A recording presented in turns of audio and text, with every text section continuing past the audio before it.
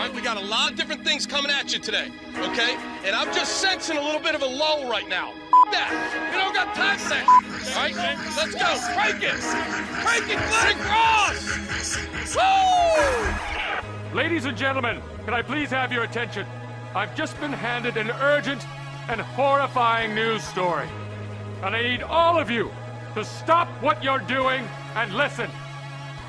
You're listening to Rock Chalk Sports Talk with Derek Johnson and Nick Springer on FM 1017 and 1320 KLWN. Depend on it. Hey, what's happening? Welcome into another edition of Rock Chalk Sports Talk with Nick Springer. I'm Derek Johnson. Hey. And on today's show, we're going to talk lots of KU basketball. We got a little bit of KU football in there. Voice of the Jayhawks, Brian Haney, will join us at 3:40. We got a KU mailbag. So if you have any last-second questions, get them in. Just do it. Mailbag might be my favorite segment of all the segments. Really? Yeah. All right, quick power ranking. Top 3. Go. Of segments? Yes. Mailbag. Hey, what's going on over there? Hey, which we have one of those today. We have one of those today, yeah. too. Good show. And then probably either Case of the Mondays or NFL Overreactions. Which we unfortunately haven't been able to do lately. We haven't had Monday shows, and also our Tuesday shows have just been so stacked because we haven't had Monday shows. We've had to catch up on everything. I also like. I forgot. Oh, I'm an idiot. Florida Man Mad Libs. Of course. That's got to be number one. How could you not like? Yeah. Which we had that yesterday. Yeah. So check it out on the podcast. So fun show today. Before we get into any of it, the fans, the tradition, the glory, there's nothing more thrilling than college football, and it all comes down to the national championship game happening on Monday. Your go-to for betting is DraftKings Sportsbook, one of America's top-rated sportsbook apps, and right now, new customers can bet just $5 on college football and get $200 in free bets instantly, win or lose, plus everyone can combine multiple bets for a bigger payout with DraftKings same-game parlays. It's a little sad as I was reading that, and it was like it all comes down to this on the national championship. That's our last college football game of the season. Yep. Yeah, it's devastating. And there's actually 2 left. We have the FCS on Saturday. I think we talked about this at one point. The FCS game is on Sunday, I believe. Which I don't know why they're doing that. But if you remember earlier in the season, it was like, from the KU fan perspective, it's always like you're just dreading September to October and then basketball season. Mm-hmm. But then this year, it's like, you've had obviously that super, and then now all of a sudden you don't want it to end. Like, oh, this is a lot of fun. Like, oh, it's got to end. We've got 8 months and 3 days until KU football's home opener. Who's counting? Well, you can bet on TCU right now plus 12.5. We'll have our game picks tomorrow. Over under 62.5. Hey, that's down from 13.5. I think is what it opened. It is, right? Yeah. My favorite bet is the over. I'll just go with that. I'll save my actual pick for the game for tomorrow. Download the DraftKings Sportsbook app now. Use code KLWN. New customers bet just $5 on college football and get $200 in free bets instantly. That's code KLWN, only at DraftKings Sportsbook. Gambling problem, getting help is your best bet. Call 800-522-4700. 21 and older, physically present in Kansas. Bonus issued is free bets. Eligibility and deposit restrictions apply. Terms at sportsbook.draftkings.com/football terms. On behalf of Boot Hill Casino and Resort. How about this possible news? Question mark. Coming off the top, Jason Bean took to Instagram last night. There's a picture of him in KU football uniform. Was he giving a hook'em sign? Is he saying, I am transferring to Texas? Wait, what? Look at the picture. Both of his hands are doing a hook'em sign. Hold on.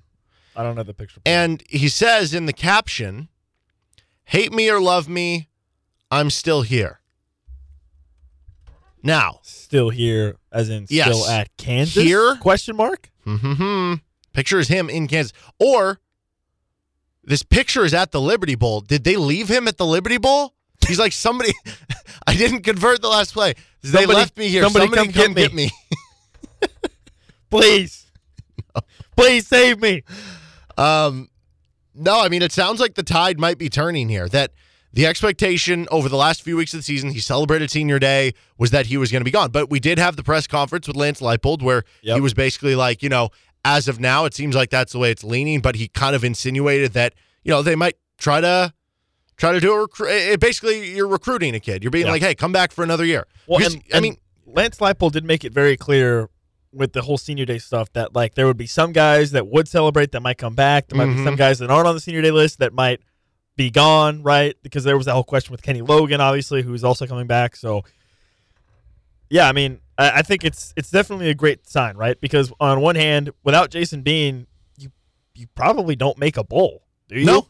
I mean, well, I will you could say, probably still beat Oklahoma State. Yeah, because you just ran all over them. Yeah. So it's easy to be like, well, that was the one win. But like, certainly would not have been as competitive, I don't think. But yeah, like here's the thing. It's easy to, when you saw how bad the Oklahoma State backups were, Garrett Rangel and Gunnar Gundy. Did Gunnar even come into that game? I don't think remember. He did. I think they just rolled. But you saw how bad they were. You saw how bad Kansas had to play against Dylan Gabriel. But the week before, Oklahoma's backup couldn't throw at all. They had to run like Wildcat the whole game against Texas. You saw some of these other teams, and that was kind of like Kansas State was also in the same class as Kansas of having a good backup quarterback, and it led to them having a remarkable season as well.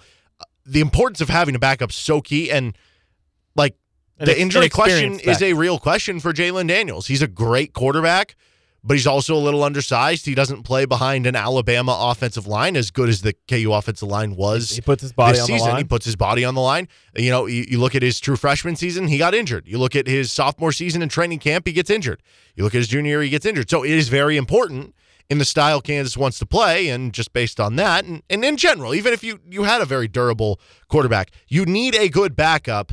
And so if Lance Leipold has, I mean, this would be as big of a recruiting win for Kansas this offseason as you could imagine. Because I do still believe that Ethan Vasco can be a good player for you long-term, but that's more long-term. And if you're looking at being the backup next year, obviously you're better off with Jason Bean as your backup. And forget about the idea of calling him a backup. I mean, he was utilized, even when Jalen was healthy and starting, he was utilized a good amount, right, in different sorts of formations with him either running or trick plays with him throwing or whatever, right? So it's not like, I don't think that him coming back means, oh, you're just going to be the backup. Clearly that means that there's going to be a space for him, I think, within the offense. A package, and, you know, from his standpoint, why not? You could get some NIL money, you get extra, all this equipment. I don't know what he's planning on doing once he's done, so you never blame a guy if he wants to start his professional career, but that would be a huge retainer for KU football and would make you feel a lot better about the depth of that quarterback much position. More secure. Yes, absolutely.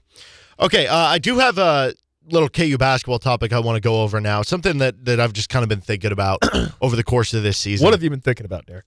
Well, I think about many things, but this one specifically, this has been a really good Kansas team in terms of the, like, having... I'm trying to think how to describe this, because it's not going to sound, it's going to sound kind of clunky, honestly. Okay. But like, this is a great collection of not box score guys, but winning guys. So hear me out here. Okay. This sounds kind of stupid.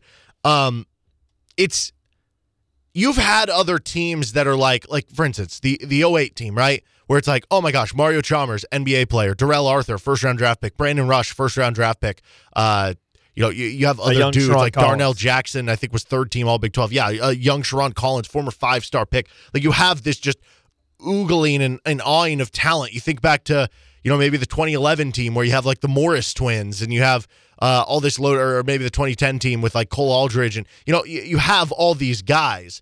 And you look at this year's team, like, yes, of course they have talent. Like, Jalen Wilson could go be an NBA draft pick. Grady Dick's going to be a first-round pick. Kevin McCullough might be like a second-round draft pick with his defense and versatility. So, like, I'm not trying to say they don't have talent, but just in terms of, like, the numbers that jump off the page, when you think of, like, past stars, so to speak, or some of the better players in KU lore in the time with Bill Self, you think of guys who, hey, he put up 15 points. He put up 10 rebounds per game. You think of all these stats. And... you know, with Jalen, obviously he is putting up stats, and with Grady Dick, he obviously is putting up stats too.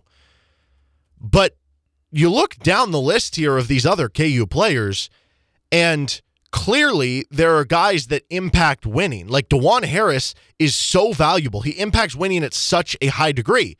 But, you know, when somebody looks back on his stats in 20 years and goes, what was the fuss? He averaged 8.3 points, 6.5 assists per game. You know what I mean? Or like with KJ, it's like, okay, you're making this big deal that he's impacting winning at a high level as a small ball center who's averaging 9.4 points, 4.5 rebounds per game. Or like, oh, Kevin McCullough, I think Bill Self said last week, like, he is one of the most complete guards that he's gotten to coach. He's averaging 11 points, 2 assists. Like, you go down the line and look at the numbers, and they're not gaudy numbers, I guess is the way of putting it, but clearly all of those players are really, really good and really valuable and really impact winning. So that's what I mean when I say I wonder if this is one of the best teams that KU has had or that Bill Self has had of not box score guys but winning guys. Yeah, I see what you're saying. I think it's hard because when you think on Bill Self and what he's done as a coach, like these are the types of players that he loves. So he's had a lot of them over the course of the years. I mean, if you were really But has it ever been this many? No, I don't know that it's been this many. But I mean, when you think about Bill Self teams, he usually has at least one or two of these types of guys on the team. Correct. Right? Where like this is just who Bill Self recruits. They love Bobby Pettiford. Yeah. No. He's averaging 3.8 points and 2.6 assists. And again, he's been very valuable. He's helped the team a lot. I'm not trying to like poo-poo on that. I'm saying I agree he has been very valuable, but the stats don't jump off the page. Which is why I'm raising this point. And I think it's hard because, again, when you go back and these are just the types of players that Bill Self gets, man. He just finds a way to find guys that just are gritty, that are just winning guys, right? And it doesn't matter about the stat sheet. It doesn't matter about – I mean, think about it. In Bill Self's 20 years of being at Kansas, he's had 2 players average over 20 points per game.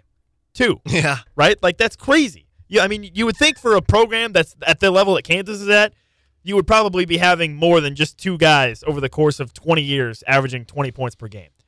Right, and that's just one example. I mean, and even a guy like Frank Mason. Like Frank Mason is kind of in the same line of thought as what you're describing.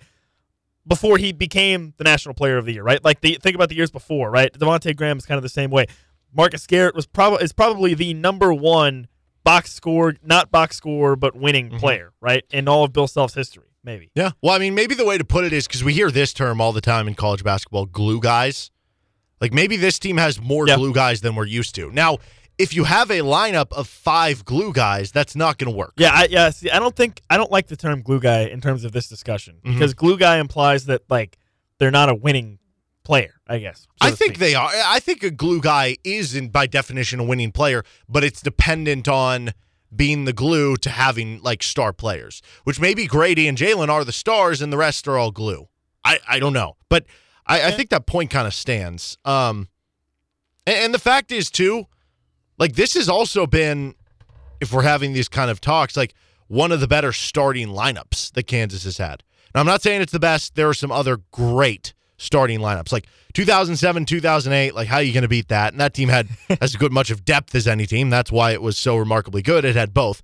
Like the 2010, 2011 team, when you have, Cole Aldridge, you have the Morris twins, you have like Tyshawn Taylor, Sharon Collins. That's a great starting 5. 2011, 2012 didn't have much depth, but starting 5 was I'm sorry, I'm thinking of 12, 13. 11, 12, you have the Morris twins, you have Tyshawn Taylor, like again, really good starting lineup. 2016, 17 would go up there in terms of some of the best just starting lineups. Like again, a little bit thin on depth, but you have Frank Mason, Devontae Graham, Josh Jackson, Landon Lucas, Svi, LaGerald Vick. But like, I think that this team has one of the best just starting 5s of any Kansas team under Bill Self.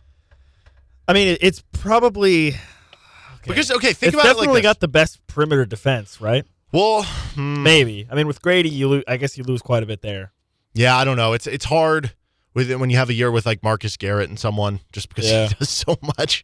Devon averaged a lot of steals off him. I don't think he was like a great defender, but he was opportunistic, kind of in the same ilk of like Mario Chalmers. I don't want to get back in trouble about the Mario Chalmers thing though. I don't know, because if you just think about it like this, like what does any of the if you're going to throw out, because again, there have been other Kansas teams that are better than this one. But some of those had more depth than this one did, or a better bench. Like, could this one be a better starting 5? And to that notion, if you start comparing it across the board, like to any team that you're going to throw out there is saying this team has a better starting 5.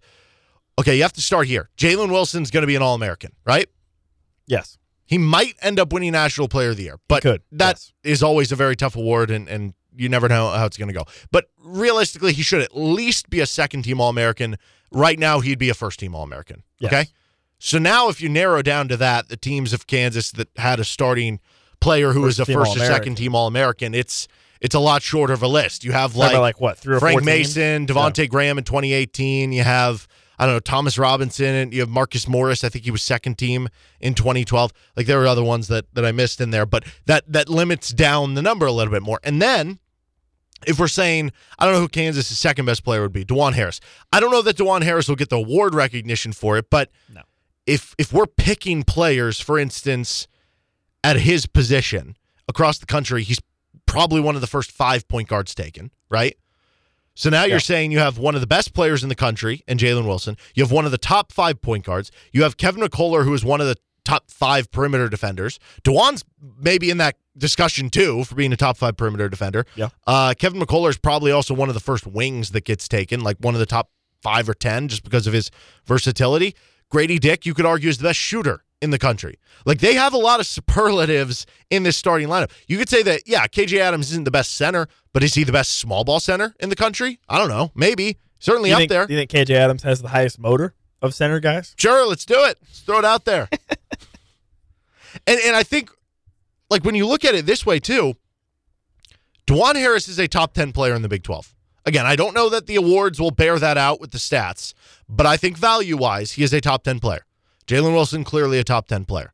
At the very least, you have 2 of the top 10 in the Big 12. And you figure Grady Dick will probably get in that conversation. I was going to say. Because of it. Just because, I mean, if you're shooting 45% in the Big 12 play, how can you not be in the top 10? And then, that's not what he's doing right now, but that could be the level that he gets. No, you're 100% right. If you're averaging 15 a game on 45% from 3 and you're a really good rebounder, you have to be in that discussion. Like, you just have to. And then Kevin McCullar, if he gets up to 12, 13 points per game, and you're known as one of the most versatile and maybe the best defensive player in the country, and you're also a good passer who rebounds well, you could make an argument that's a top 10 player in the Big 12. So basically what I'm saying here is you could twist it to say Kansas has 4 of the top 10 players in the Big 12. In a year where every Big 12 team is in the top 40 in Ken Palm right now, you probably have 3 or 4 of the top 10 players in the league. In what is by far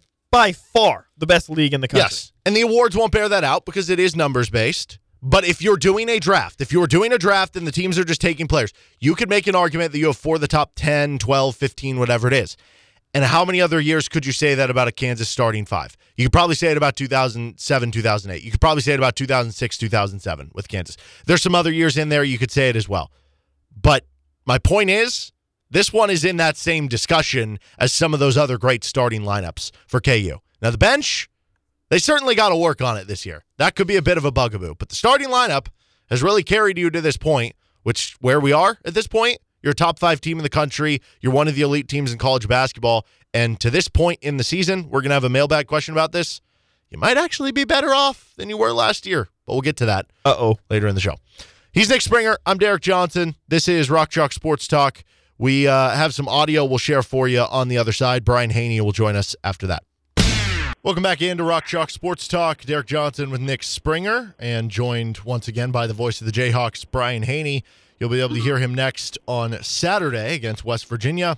You can hear it here on KLWN and our sister station 105.9 KISS. Tip-off scheduled for 5 o'clock. Something we were talking about in the open here.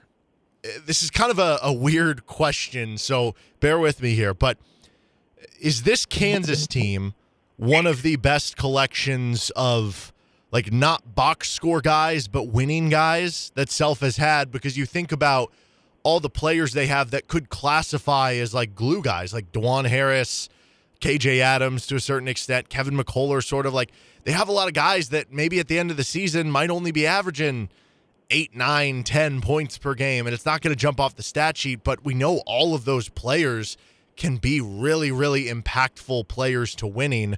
So I don't know. What do you kind of think about that idea that this is one of the better teams that KU has had, not necessarily in terms of the NBA talent or the NBA draft picks, but just having, like, the guys who win games without it showing up in the box score? Well, it doesn't exactly roll off the tongue, does it? No. It's just the best team with the most non-box score guys. But having said that, once again, Derek, you've nailed it. You hit it right on the head, man. I completely agree. And I thought about that with regard to all the little things that Harris and McCullough do.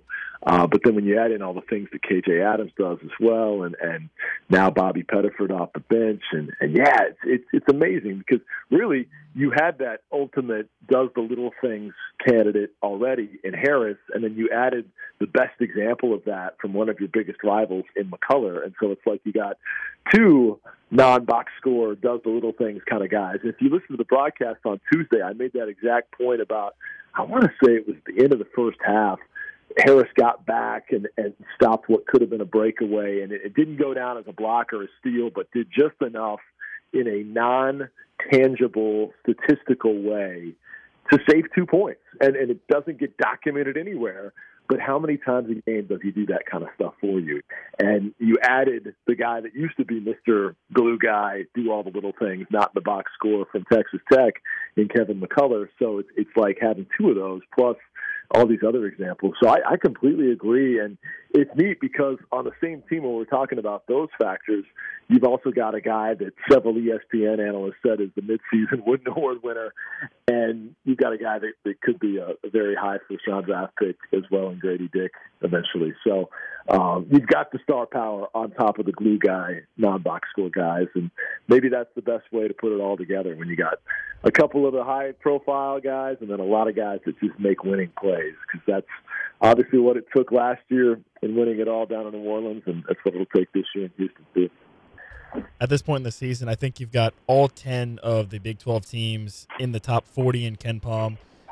Baylor and Texas both have early conference home losses. Do you think it's realistic that Kansas could maybe claim the Big 12 title with only 11 or 12 wins in conference this season?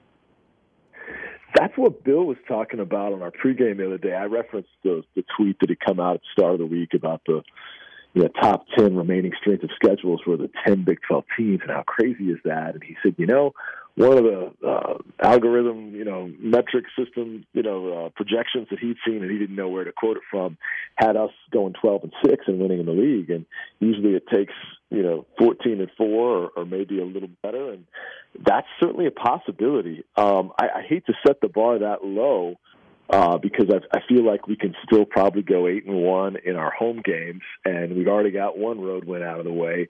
You always like to finish just above 500 on the road. Coach Self said today in his press conference, in these league road games, you set out to win half of them. Well, we play an odd number of league games on the road, 9, and so you'd set out to win 5 of them.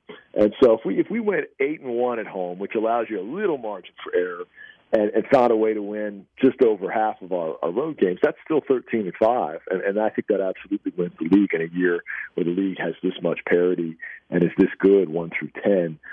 Could they win it with 12? I suppose folks are saying that. But you might have to share it if that was the case, and we don't like to share anything around here. So we'll see. But it's a good point, and it's one worth asking. That's certainly one he's considered. But even though we could just as easily be 0-2 right now, the fact that we aren't, and we have a chance to get 2 of our tougher perennial road trips out of the way early and potentially be 3-0 after Saturday if they take care of business, you get to that point and you're like, yeah, why not win more than 12? Why not get 13? But the days of going 14-4, 15-3, this doesn't appear to be one of those seasons unless injuries or something else sets in, because teams that we had pegged for lower in the league have ascended much, much higher. Baylor, who was picked to win the league, is 0-2 right now. Texas just fired its coach today, and they're 1-1, and they're still number 6 in the country. And the point is, there's a lot of talent that's in the middle or bottom of the Big 12 standings 1 week in that is still going to have a say in this thing. And then there's talent that's 2-0 right now that nobody thought would be that high. It's going to be even tougher than we thought. So, yeah, I think 13-5 is still kind of the number in my eyes that I think is realistic to shoot for, but maybe it is a year that the 12 is enough. We'll just have to see. Okay, second part to that question. Let's say hypothetically Kansas does win it's a crazy year in the conference. Let's say Kansas does win it with 11 or 12 wins. Is that good enough then for them to be a 1 seed in March, you think? I do. Yeah, I do, because the net rankings are so high on the league, and the quality of wins, the strength of schedule will be such because their non-con was as good as it was, and you faced so many projected NCAA tournament teams and wound up, with just one loss. We'll see what the Kentucky road trip factors into that. That might be important in your hypothetical of still getting the 1 seed based on how you did there, because you'd be talking about a team that, under your hypothetical, would have 7 league losses. Who knows what happens in the Big 12 tournament in Kansas City. You have 1 non-con loss, maybe 2, depending on the Kentucky game.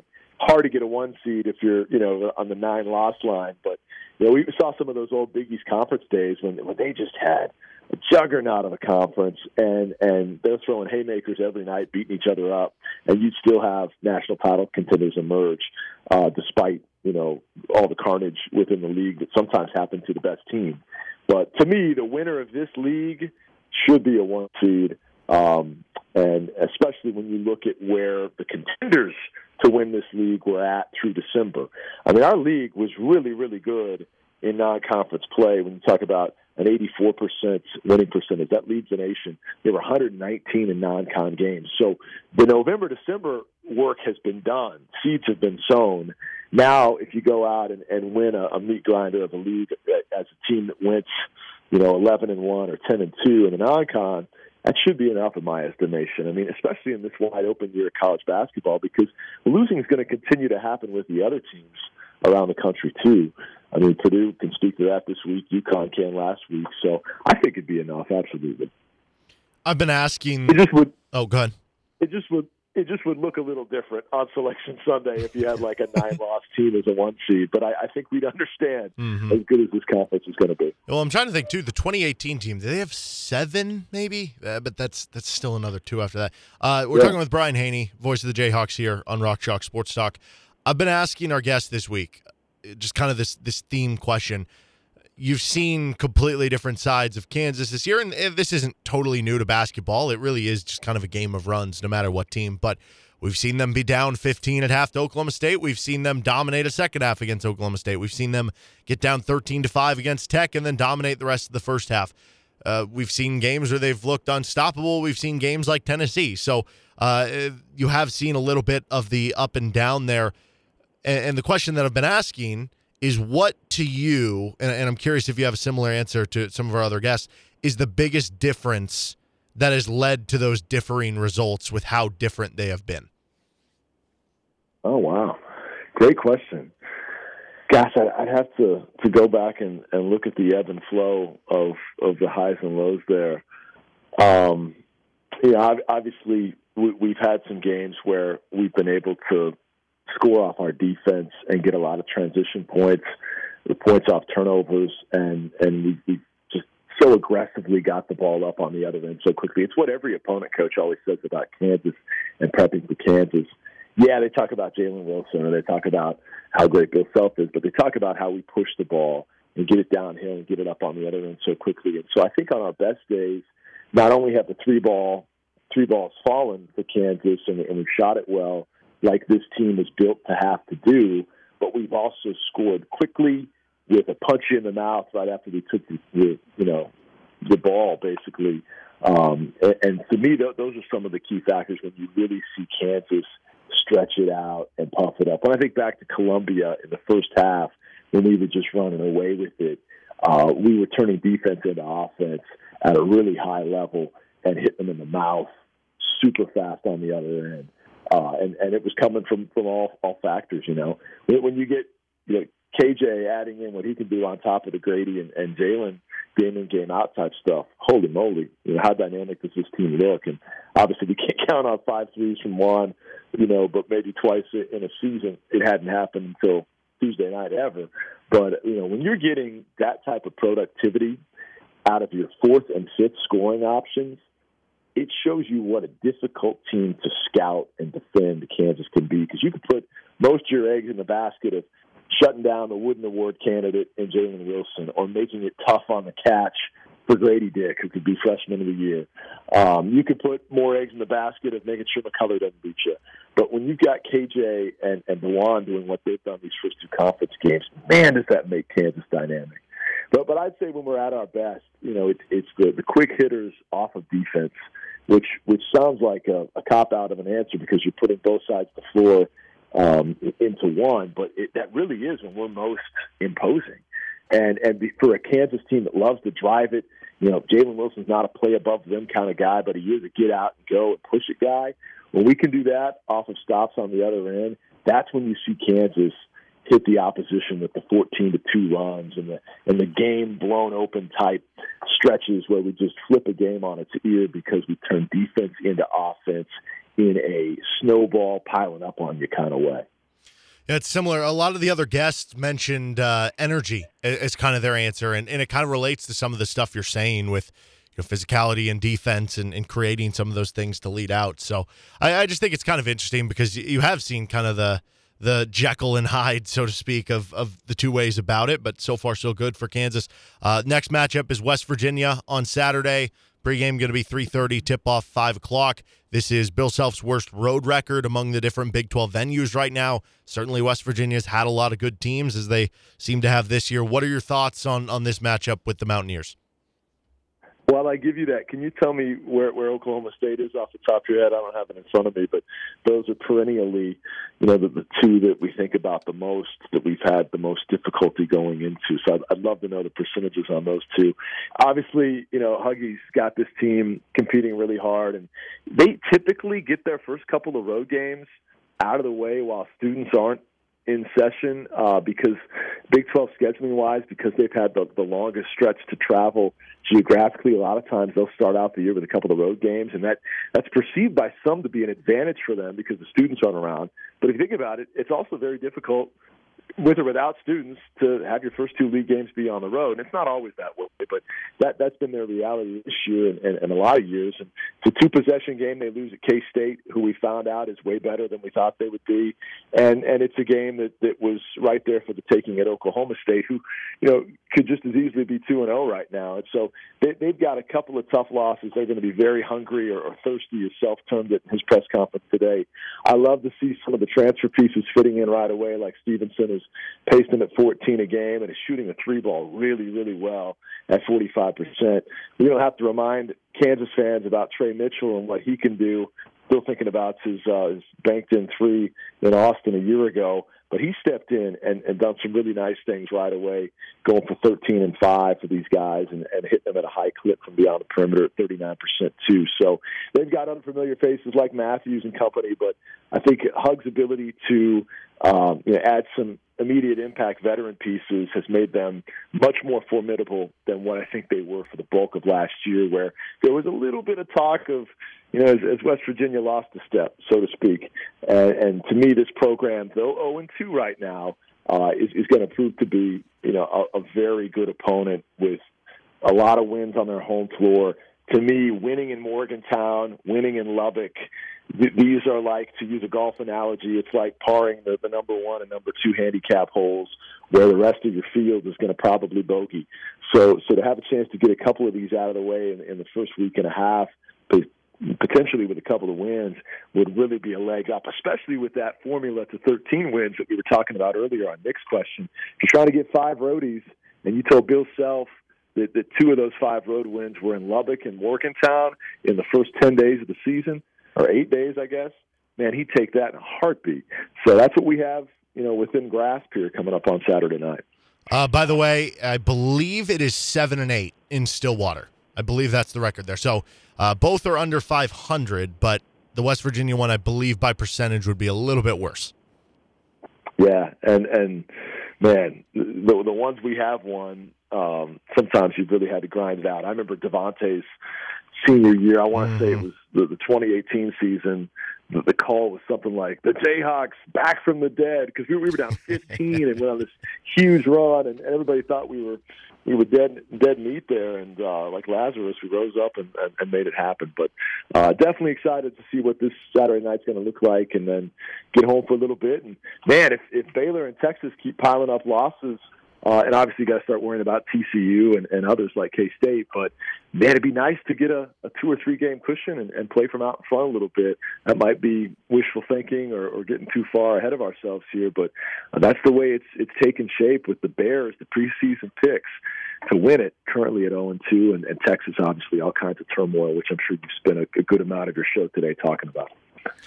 He is Brian Haney, voice of the Jayhawks. You can hear him on the call on Saturday's game against West Virginia and throughout the rest of the season. Brian, appreciate the time as always, man. Safe travels to Morgantown. And before we let you go, a word from Nate Miller. Well, real quick, how's Nick Springer's New Year's resolution of staying away from fast food going? Oh, it's been great. I have not done anything this week. I'm in the clear so far. Now we're 5 days in, so I don't want to get too cocky, but we're doing good so far. Because we've got camera footage that shows you sneaking across the parking lot to Sonic the other day. So I don't know. Dude, they've got this new steak grilled cheese, man. I got to try that. I'm telling you. Cheat day. Cheat day coming. Keep an eye Cheat on day this coming. guy. Cheat day coming. Keep an eye on this guy, all right? Yeah, Nate Miller, man, I'll tell you what, such a good dude. He contributes to the Mound Ball Classic every year, and he's also dishing out great financial advice for anybody willing to listen. They'd love to sit down with you and take a look at your current investments. If you're just starting up your portfolio, they'd love to talk with you as well, but set you on a path to the best financial security and long-term viability you could possibly have. Check them out today at MillerRetirementGroup.com. That's MillerRetirementGroup.com, and we'd love to do business with you. They certainly would at the Miller Retirement Group. Guys, thanks so much, and hopefully we'll talk to you next week about a 3-0 Jayhawk basketball team. I guess by the time we talk next Thursday, we could possibly be 4-0. So let's see if these Jayhawks can play from out in front this year in the Big 12. Thanks again, Brian. That was Brian Haney. Cue the disclaimer. Brian is a paid spokesperson, not a client. Brian does not endorse, and all individuals should make their own evaluation of the firm's investment advisory and insurance services. Investment advisory services offered only by duly registered individuals through AE Wealth Management, LLC. Thanks to Brian for hopping on the show here with Nick Springer. I'm Derek Johnson. 1 hour down, 2 to go. We have our KU mailbag next. If you want to ask any last-second questions, get them out now. This is Rock Chalk Sports Talk on FM 101.7 and 1320 KLWN. Depend on it. Are you looking for the perfect destination for your next social or corporate gathering? Venue 1235 has you covered. They're located right off I-70, 5 minutes from downtown Lawrence. A large climate-controlled event space with a catering kitchen, private suite, and a covered patio with Venue 1235. We got another KU mailbag today. I'm excited for this one. Got a couple last-second questions to add in there. We got a good amount of questions here, so let's see if we can get all through them. All right, the first one is from Scott. At what point does breakfast become brunch, and at what point does brunch become lunch? I would specifically like Nick's take on this matter. Okay, so, I did some very, very, very extensive research on this subject. I mean, would you like to go even further into dinner and dinner? Okay, yeah. Okay, so first Where's of all, second lunch in there? Second breakfast, afternoon tea, second dinner, midnight snack. Yep. Does that have to be exactly at midnight? I don't think so. But, okay, to the question, at what point does brunch become lunch? Okay, so in my mind, brunch can start at 10 a.m. After 10 a.m., you are clear for takeoff on brunch, okay? Anything before 10, that's just breakfast. You're not fooling anybody. You're just eating breakfast. 10 a.m., you can have brunch, right? I think brunch reasonably can go until 1. But here's what I will say about that. You have to start the brunch by, 12 or 12:30, but if it continues until 1, it's fine. But you can't start brunch at 1 o'clock. You see what I'm saying? So probably 12:30 is probably the latest you could start brunch. I think the most ideal brunch time is around 11-ish, right? For instance, Derek, if you said, hey, let's go to brunch on Sunday morning. I say, and you don't say a time, and I say, okay, great. In my mind, I'm thinking, 11 o'clock. That's what I'm thinking. So I think 11 o'clock is the perfect time for brunch.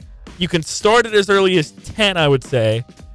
And I would say you can't start any later than probably 12 or 12:30. But if it carries on into 1-ish, you're probably still in the clear for it being brunch. So I think this is pretty good here. The only thing I want to add, and I'm curious your thought on this. I think part of brunch isn't just about the time. I think it's about the food. Because if I say, hear me out. If I say, let's go to brunch, and I order cereal at 10:30, that's not brunch. First that's of all, breakfast. What restaurant is serving cereal? You've never been to a restaurant that serves cereal? It happens all the time. I think it's stupid because it's I'll just go buy the box of cereal for less than I'm going to pay for this bowl. I've never even been to a place that has cereal. Oh, absolutely. A bunch of places have it. So nonetheless, if you go somewhere or you're okay, what if just in your hypothetical, since you've never been somewhere that does that, somebody's I'm going to host a brunch. Okay. And you come and they're what would you like? and you see a box of cereal and you say that's not, you're not eating I think brunch. Cereal as like a side is No, as your fine. meal. You're only eating cereal. No. Then you can't. At that That's point, not, you're that saying doesn't count. you're having breakfast. At that point. That doesn't count. Or So that's not even breakfast. That's just like a snack. That's not even. Get out of here. But if you do that, and then the flip side is, if to have brunch, if you go to brunch at 12 and you order a hamburger, that is lunch. That is not brunch. But if you order like an egg sandwich, that is brunch. I think the food matters. Maybe. Here. I think the food absolutely matters. Maybe. So then I would say after 12:30 to 1-ish, you have officially entered lunch. Then you're at lunch. So from 10, so if we're saying what time you start the brunch, from 10 to 12:30-ish, that's brunch. That's my take. Okay. After that you can have lunch. I also don't think you can officially have lunch till 11. What do you mean? I think anything most before 11 places- is breakfast. Just Well, no, general. but the 10 to 11 time period is brunch. But it could also be breakfast. It could also be breakfast, yes, but it's probably but it more cannot likely be lunch. It can be I breakfast or don't brunch. think- It cannot be lunch. I don't. Yeah. Okay. Fine. Sure, Okay. Fine. Whatever. Great. This Well, one most from- places don't even serve lunch until 11 anyways. Yeah, So you don't even have the Because option. they agree with me. Okay. Sure. Great. If you have, I don't know, you make some spaghetti at 10 in the morning, it's just a weird breakfast. Sorry. Jayhawk for life. Do you think KU could beat the worst team in the NCAA this year playing 4 versus 5? KU obviously the team 4v5. Okay. First of all, I love that he clarified that KU obviously would be the team. Yeah, wait. Can we go the other way with this real quick? Kansas is playing 5-on-4. Okay. Some very, What do very they win? extensive research was also gone into this question. As of right now, 4:10 p.m. Central Time, January 5th, 2023, the worst team in KenPom at 363. IUPUI. They are 363 in KenPom. They're the worst team. They are 3-12. Iowa State beat them by 49. Drake beat them by 32. Southern Indiana beat them by 13. Their 3 wins, Texas A&M Commerce, which this is their first year in D1. They were previously a D2 school. Spalding, no, not the basketball company, the school, I guess. I don't even know where Spalding is. They're not D1, though. And Franklin College, also not D1. They are the worst team in college basketball. Now, I think, and this wasn't specified in the question, so I'll just ask this to you, Derek. I think it's important as part of this question to consider which KU starter would you remove to play 4-on-5. So if you're playing 4-on-5, things could get hectic. You have to have DeJuan out there. Yes, I would think so. You have to have Jalen Wilson. He's your best player. Yes, to score. Yep. You probably need Everything Grady else for is shooting. negotiable. I think you do need Grady, But he doesn't right? play defense, so maybe not. That certainly You could maybe hurts get away you. with not because using Grady. that's part of it too. Because on one hand, if they have an extra defender, it's going to be really, really hard. Well, because obviously, in 4-on-5, I assume you'd have to play a zone defense, right? You can't play man-to-man That's a good because there'd be a point. man open. Yeah, so I guess you're playing zone anyway. So maybe that's a better reason to play Grady. Could be. Because if you get rid of that part, and then you do need the floor spacing, because otherwise, if they can condense the floor and they have one more guy than you, that kills you. So yeah, okay, I think we've So you talked might it need in. Grady. You have to play zone. You're playing Grady. Yep. So now it's between Kevin or KJ. Kevin obviously I is don't very know. versatile, but KJ can do a lot, man. Either way, I think the answer to this question is yes. I think KU could beat IUPUI playing 4-on-5.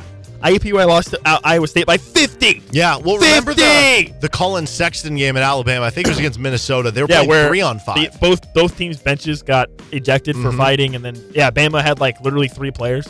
And Bama came back. Yeah. They didn't end up winning the game, but they came back. So I think that yes, they do win this game. Yeah, I think they would win too. I think it's a close game. Well, okay. Also, I just realized this. I hadn't considered this. So if they're playing 4-on-5, they could still sub in guys. So it's not like. So I guess our conversation of you'd have to get rid of McCullough or KJ, you wouldn't have to get rid of them. They would just be your first guy off the bench. Yeah, I guess that's true. Yeah, you just have to play with one of them. But I do think I would pick Kevin if you had to. As just like because your of starting versatility. As like your starting 4. Yes. And then bring KJ could off drop the bench. Yeah. Okay. But if they have a big man, then probably you lean KJ, even though Kevin's very versatile. I like that question though. Okay, KU would win though. Frank, is the 2023 KU basketball squad on January 4th statistically better than this is when he asked the question, 2022 National Championship squad was on January 4th. Are they proportionally better given this year's field versus last year's? So that's a good part of the end of the question to bring up because, for instance, the reason that the 2020 team was thought of as being so dominant for Kansas, yes, that team was very good, but it was more about to the competition, that team was leaps and bounds ahead of everyone else. If you played that team against, maybe another, like maybe the 2011 Kansas team, like maybe the 2011 Kansas team is better, but maybe there were more teams that are up there. So, it's also about who you are in the competition. For instance, again, last year's Kansas team was not a top 5 Bill Self Kansas team. I mean, it was a top 5 Kansas season because of what you accomplished. But in terms of if you're just rolling out that Kansas team versus another in a best of 7, last year's is not top 5. But compared to the competition, not as many dominant teams. So that's important to bring up. Now, I will say, if we look at it on January 4th, it's a little incongruent as part of the question. In 21-22, they went 12-1. They were 1-0 in Big 12 play. This year, as of January 4th, 13-1, 2-0 in Big 12 play. It's because the calendar was a little different last year to where their second Big 12 game came a little bit later.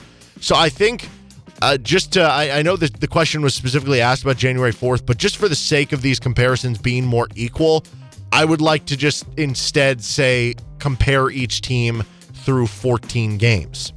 Okay. So if we do that, last year's team was through 14 games, 12-2, 1-1 in Big 12 play. This year's team is 13-1 and 2-0 for Big 12 play. Check mark there. Okay. Last year's team through 14 games, their one loss was to Dayton, who ended up being the number 45 team in KenPom that year. This year's loss is to the number 2 team right now in KenPom. Clearly a better loss. Tennessee. Okay. Yep. Last year's team through 14 games had 4 KenPom top 65 wins. So 4 wins against team in the top 65 in KenPom. This year, they have 8. So they've doubled it up. Wow. Last year had 1 KenPom top 35 win. This year, they have 5. So they've quintupled it. I like that. Last year, at this time, they were ranked 5th on Bart Torvik, 2nd on offense, 48th on defense. This year, they're 6th on Bart Torvik, 11th on offense, 21st on defense. I think going through this, the resume much better this year, the record better this year.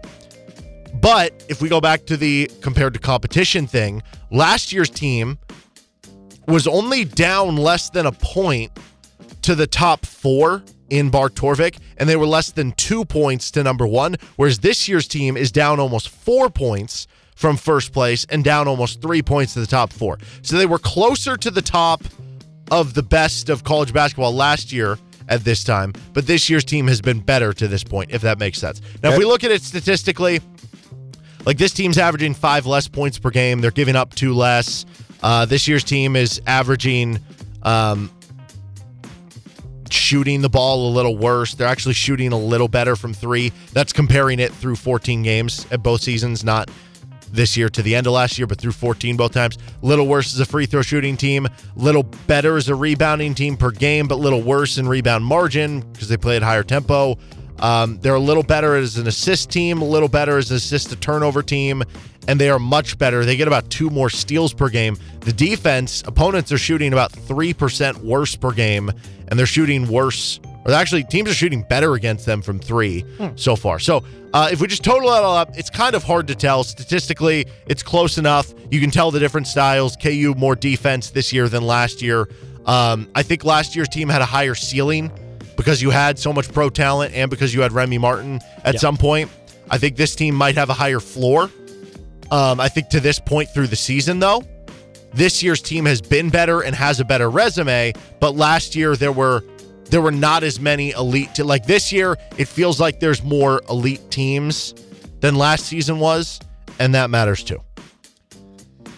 I don't know if that last statement's very true, though. I don't know that there are that many elite teams. I think Houston's an elite team. And I guess else? I feel like UConn might be fading. They lost again last night, so that doesn't feel that great. But I think Tennessee is an elite team. Yeah. I think UCLA is an elite team. Some people might fight me on that, but they're really good, man. They're top 10 in both offense and defense. I think Arizona is an elite team. Purdue, maybe. UConn, maybe. Purdue lost 2, though. I know. That's the thing. Can you really be elite and lose to Rutgers? I think last year ends up being more open than this year. Could be true. But I could be wrong on that. Could be true. But yeah, I do think last year had the higher ceiling because it was like, oh, if they ever get Remy Martin figured out, which they did, that's what happened. Whereas I guess you could say similar things about this team, like if they ever get MJ Rice or some of the bench centers figured out. Yeah, if MJ Rice really gets rolling, that would be very interesting. Yeah. This one from Terry. Build the ultimate starting lineup of 3-point shooting in the Bill Self era. All right, I think at the point guard position, to me, it's between Frank Mason and Devontae. I mean, Frank Mason shot 50% his senior season. So this is tough. So I think I would even I'm just going to throw out some names at the different positions as we go through. So we're doing point guard now just to get them out there. But I'm between Devontae and someone else. But Devontae, Mario Chalmers, Sherron Collins, Frank Mason, Tyshawn Taylor, Remy Martin maybe, Jeff Hawkins and Jeremy Case, limited attempts, but Shadow, I'll just give him an honorable mention. Should we throw DeJuan Harris's name out there after the Tech game? He is shooting 41% for his career. But no, I'm not picking We'll see what he does the rest of the season. So you're going Devontae, Frank Mason. I would go Devontae or Mario Chalmers, and here's why. I would not take Frank. Frank deserves to be up there. So Frank was not really He wasn't a great three-point shooter the first 3 years of his career. He wasn't, and then also he was not like a guy who was going to just shimmy shake you, splash a 3 in your face like Devontae was, or not a guy who was going to hit a lot of But if I was threes. guaranteed that I was getting senior year Frank, I'm taking him. No, I mean, that's totally fair, and I get it, but he was, I viewed him more as like a set shooter. If somebody goes under a screen, he's going to shoot it, but he's not going to be someone who's coming off a screen, catching and shooting like Devontae was, like Mario Chalmers was. Okay. Sherron Collins, I think, is interesting here because he's a different style. He was like I'm going to hit a lot of contested threes, but I'm not, I'm going to be more of a creation guy. Like I'm going to create the threes, if that makes sense. Okay. So I think he deserves credit for that. And I do get the Frank, like if you're just looking at the numbers of his senior year, then yes, he'd deserve it. But I think Mario is more versatile in how he could get the shots off for you. Okay. I think Devontae is the answer, though. It's hard. I think Mario Devontae hit the biggest shot. I would absolutely pick Devontae also. Yeah. Shooting guard. All right, here's some names I'll bring up, and let me know if I forget anybody. Okay. Ben McLemore, Grady Dick, Ochai Agbaji. Yeah. How about Brady Morningstar, Tyrell Reed, LeGerald Vick, really shot well his entire career, especially his last season. Malik Newman, especially if I'm going March Malik, that's the answer. If I can narrow it down to 1 month. Yeah. Jalen Coleman-Lands, Michael Lee, Isaiah Moss, can't forget about him. Chris Tehan and Michael Jankovic, if we want to play the walk-on, just good shooter game. Yeah, I like Malik Newman here. Jalen Coleman-Lands, I don't think deserves to be on this list. But he shot 45% from 3. I mean, he didn't really. I don't know. He was Grady automatic. Dick, maybe. Again, if you're building a team, I think Ochai would be your pick, though, because Ochai, on top of being a great three-point shooter, is just great at everything else. I guess that's the point. I don't know if this question was intended to be like you have to build the best team of guys who were three-point shooters, or is it you're building the best three-point shooting team? Well, Ochai could be the answer for both of those. He could. So, I mean, Ochai maybe, but I think, March Malik Newman, I might go with him. I feel like every season Ochai had like a couple weeks or a month where he dipped off a little. No, he did. Ben McLemore, to me, might be the answer. It was only 1 year, and he was so good as a freshman, but I don't know, man. The way that I don't want to oversell it because it's been, 14 games? Grady Dick is probably going to be the answer at the end of the season. But we have to wait and see. I mean, if he ends up shooting 48%, then yes. So as of right now, if you extrapolate this out, it would be Grady, but because it's not a complete full season yet, I would go with Ben McLemore. I mean, that dude had such a pure shot, and he's parlayed that into almost a decade in the end. Maybe it is a decade this year in the NBA, just as being a good three-point shooter and being a good athlete. Yeah.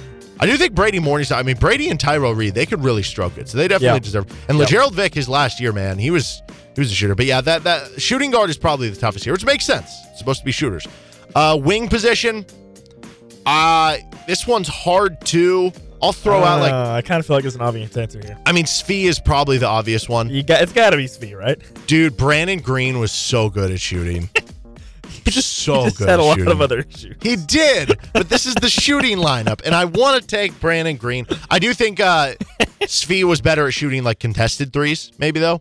Brandon Green, if he got an automatic 3, he would be the number one guy I would take in Kansas history with a wide open three that he would make it. But I'll probably go Svi for the versatility of it. Brandon Rush deserves credit here too. Yeah. Like consistent shooter. Christian Brown, good shooter. Xavier Henry shot like 40% from three. Wayne Selden, by the time he was done, was a pretty good shooter. But yeah, I think you're right. Svi's the answer. But if you want to go Brandon Green, I'm not against it. Sure. Forwards and center get a little smaller, obviously. Perry Ellis, Markieff Morris, Marcus Morris. Carlton Bragg shot a little. I feel like you got to go with one of the Morris twins here. I don't know. Perry was pretty good. Perry was good at shooting threes. The problem with the Morris twins, I don't know which one I would take, first of all. I don't know either. Marcus shot 34% on about 2 attempts per game. Markieff shot about 40%, but he was at like 1.5 attempts per game. That was for their last season. Perry, these are his 3-point percentages by year. 67, 47, 39, 44. For his career, 43 on just 0.9 attempts per game, but his last year, 44% on 1.7 attempts. I think I'm going Perry. That's not bad. I did that elevator screen for him. By the way, Darrell Arthur, Wayne Simeon could shoot at mid-range, but we never really saw it from three from those guys, so didn't include him here. Center position, obvious answer here. I mean, if you went with what he's done in the NBA, it'd be Joel Embiid because he's turned into a three-point shooter, but in college, he only shot 20%. The idea of Zach Clements and Cam Martin maybe could get him on here. How about Mitch Lightfoot? He'd be on the short list. 13 of 40 in his college career. That's about 32.5%. That's pretty good. And then the answer is clear. It's Dietrich Lawson. Yeah. He's like the real three-point shooter there. Okay, let's see. We're running out of time, so I'm trying to pick a question here. Let's go with this one. We still have like 4 questions left. I know, seriously. We're going to go with this one from... We'll do... We can just run longer. We'll go rapid fire here. We can just run longer. Here, Lane, we all know that the Big 12 is a tough conference for multiple sports, even though KU basketball is dominant in the Big 12 and others they aren't, even in a decent season. So what's more likely to happen first, KU football winning the Big 12 or KU baseball winning the Big 12? I think if you're saying KU baseball winning the Big 12 regular season, I would probably go with football. But yes, if we're talking about the tournament, yeah. If we're talking about the tournament, I think baseball would probably have a better chance of winning the tournament before KU football wins the Big 12. So I'd probably go with the baseball tournament. But if we're talking strictly regular season, I mean, dude, you're going to have to beat Texas Tech, TCU, Texas. I mean, those are perennial top 12 College World Series contending teams right there. So I would probably go with KU football instead of KU baseball for regular season. I agree. This one from Hawkman. What percentage would you give Tiana Jackson of being the Big 12 Player of the Year? She's having a great year so far. Actually, against Texas Tech just last night, 15 points, 18 rebounds. That's absurd. Yeah. So she is 4th in the Big 12 in points per game, number 1 in rebounds per game, number 1 in field goal percentage, 2nd in blocks per game. So I think the answer there, Kansas keeps it up. If they finish top half of the Big 12, exactly. If they finish, they don't necessarily have to win it. No, I don't think they have to win. But if they're top 4, top 3, and she keeps doing this, I would say a pretty high percentage. She might be the favorite. Yeah, honestly, as long as you guarantee they'll be top 4 or 5. Last one we'll get to today. Sorry for the questions we didn't get to. We'll get to those next week. From Jordan. This is Jordan Gusky of the Capital Journal. Longtime listener here, first-time caller, even though it's a message. Thank you, though, Jordan. What is your favorite popcorn? Thanks. I'll take the answer off air. Okay. First of all, you're getting the answer on air. Second of all... Wait, this is written, what is his favorite popcorn? Is he saying what is his Jordan's favorite? Is he asking me? Because his is just regular buttered popcorn, I believe. Is he asking me or is he asking Stadium you? popcorn? I don't know. What's yours? And okay. I'll give mine. Well, very, very quick story. In 4th grade, I did a research project. It was a very, very scientific research project on microwave popcorn, where I literally counted which popcorn was the most effective at popping the most amount of kernels. The answer was Orville Redenbacher movie theater popcorn. So that's what I'm going with for movie theater, because you get the maximum bang for your buck. It pops the most kernels per bag. 4th grade me certified it. Orville Redenbacher movie theater popcorn. So I don't know what they specifically use at the actual movie theater, but that is 100% the best. And then you get the butter in there. That's number 1. My wife has the actual popcorn stove top popper that you put on there, and you put your own seeds that you buy the popcorn seeds at the store, and you put the butter in there, whatever else you need. Yeah. That stuff's really good when it's homemade. So that's what I would go with. But I do love a good caramel corn. I do love a good not really much cheese of a popcorn. I had okay. I got some. It was hot cheese, so it was almost like spicy, a flaming hot cheese mix on a popcorn at this one place. That was really good. I don't like spicy. Okay. He's Nick Springer. I'm Derek Johnson. We'll get to the rest of the questions next week. That's our KU mailbag. This is RCST Big 12 Breakdown. Next. Couple games into the Big 12 slate so far, and last night TCU pulled off a big victory. I feel like we might have written them off too early after that bad first three games. We thought they sucked early on, and then we just kind of were like, okay, TCU sucks. Yeah. And then they don't suck. They don't. They're good now. They're pretty good now. They won at Baylor on the road, tough place to play, even though, again, Baylor's not like the elite top 5 team that we might have thought preseason, but they're still a good team. They're top 25 team and everything. You win there on the road, that's always a tough thing to do. Baylor's still in the top half of the league, right? Yeah. Well, I guess to this point, who scares you most for competing for the Big 12 title for Kansas? Like, who is the team that people should be scoreboard watching and being like, you hope they lose? I mean, I don't know the answer right now. Sheesh, maybe TCU. I guess so. That has to be the number one candidate. With the big news out of Texas, Chris Beard fired. I think that obviously just lost at home to K-State. Yeah, I think that obviously is a pretty big hit to them, and off the court, the drama involving Chris Beard. Now they've fired him, and so they got to figure out what they're going to do with that. And I don't know, that could rattle them. That could really kind of derail their season a little bit. So I guess we'll have to see what happens with them. But listen, they're a very talented team, right? I mean, they could still end up finishing in the top 3 or 4 of the Big 12 with the talent they have. So, yeah, I mean, I guess at this point, TCU, I don't know. They just beat Baylor on the road, so that certainly, I think, makes me more intrigued about what's going on in Fort Worth. And then, after that, you already beat Texas Tech on the road. West Virginia doesn't really scare me too much at this point. They're already 0-2 in conference. Iowa State doesn't really scare. They're a top 25 team, but they don't. I mean, well, so this weekend, is Iowa State really going to win the Big 12? I was going to say this weekend will be a true test for two teams to be like, are they just like an average team in the Big 12, or are they like a legit? Iowa State plays at TCU on Saturday, so if they win that, it's like okay, maybe at that point they'd be 3-0. Okay, maybe. Oklahoma State plays Texas in Stillwater. And at that point, if Oklahoma State wins that game, they'd be 2-1 with a win over Texas and a game that they very easily could have won in Allen Fieldhouse. Maybe we'll start taking them a little more seriously. Probably not. I don't know. Kansas State is at Baylor.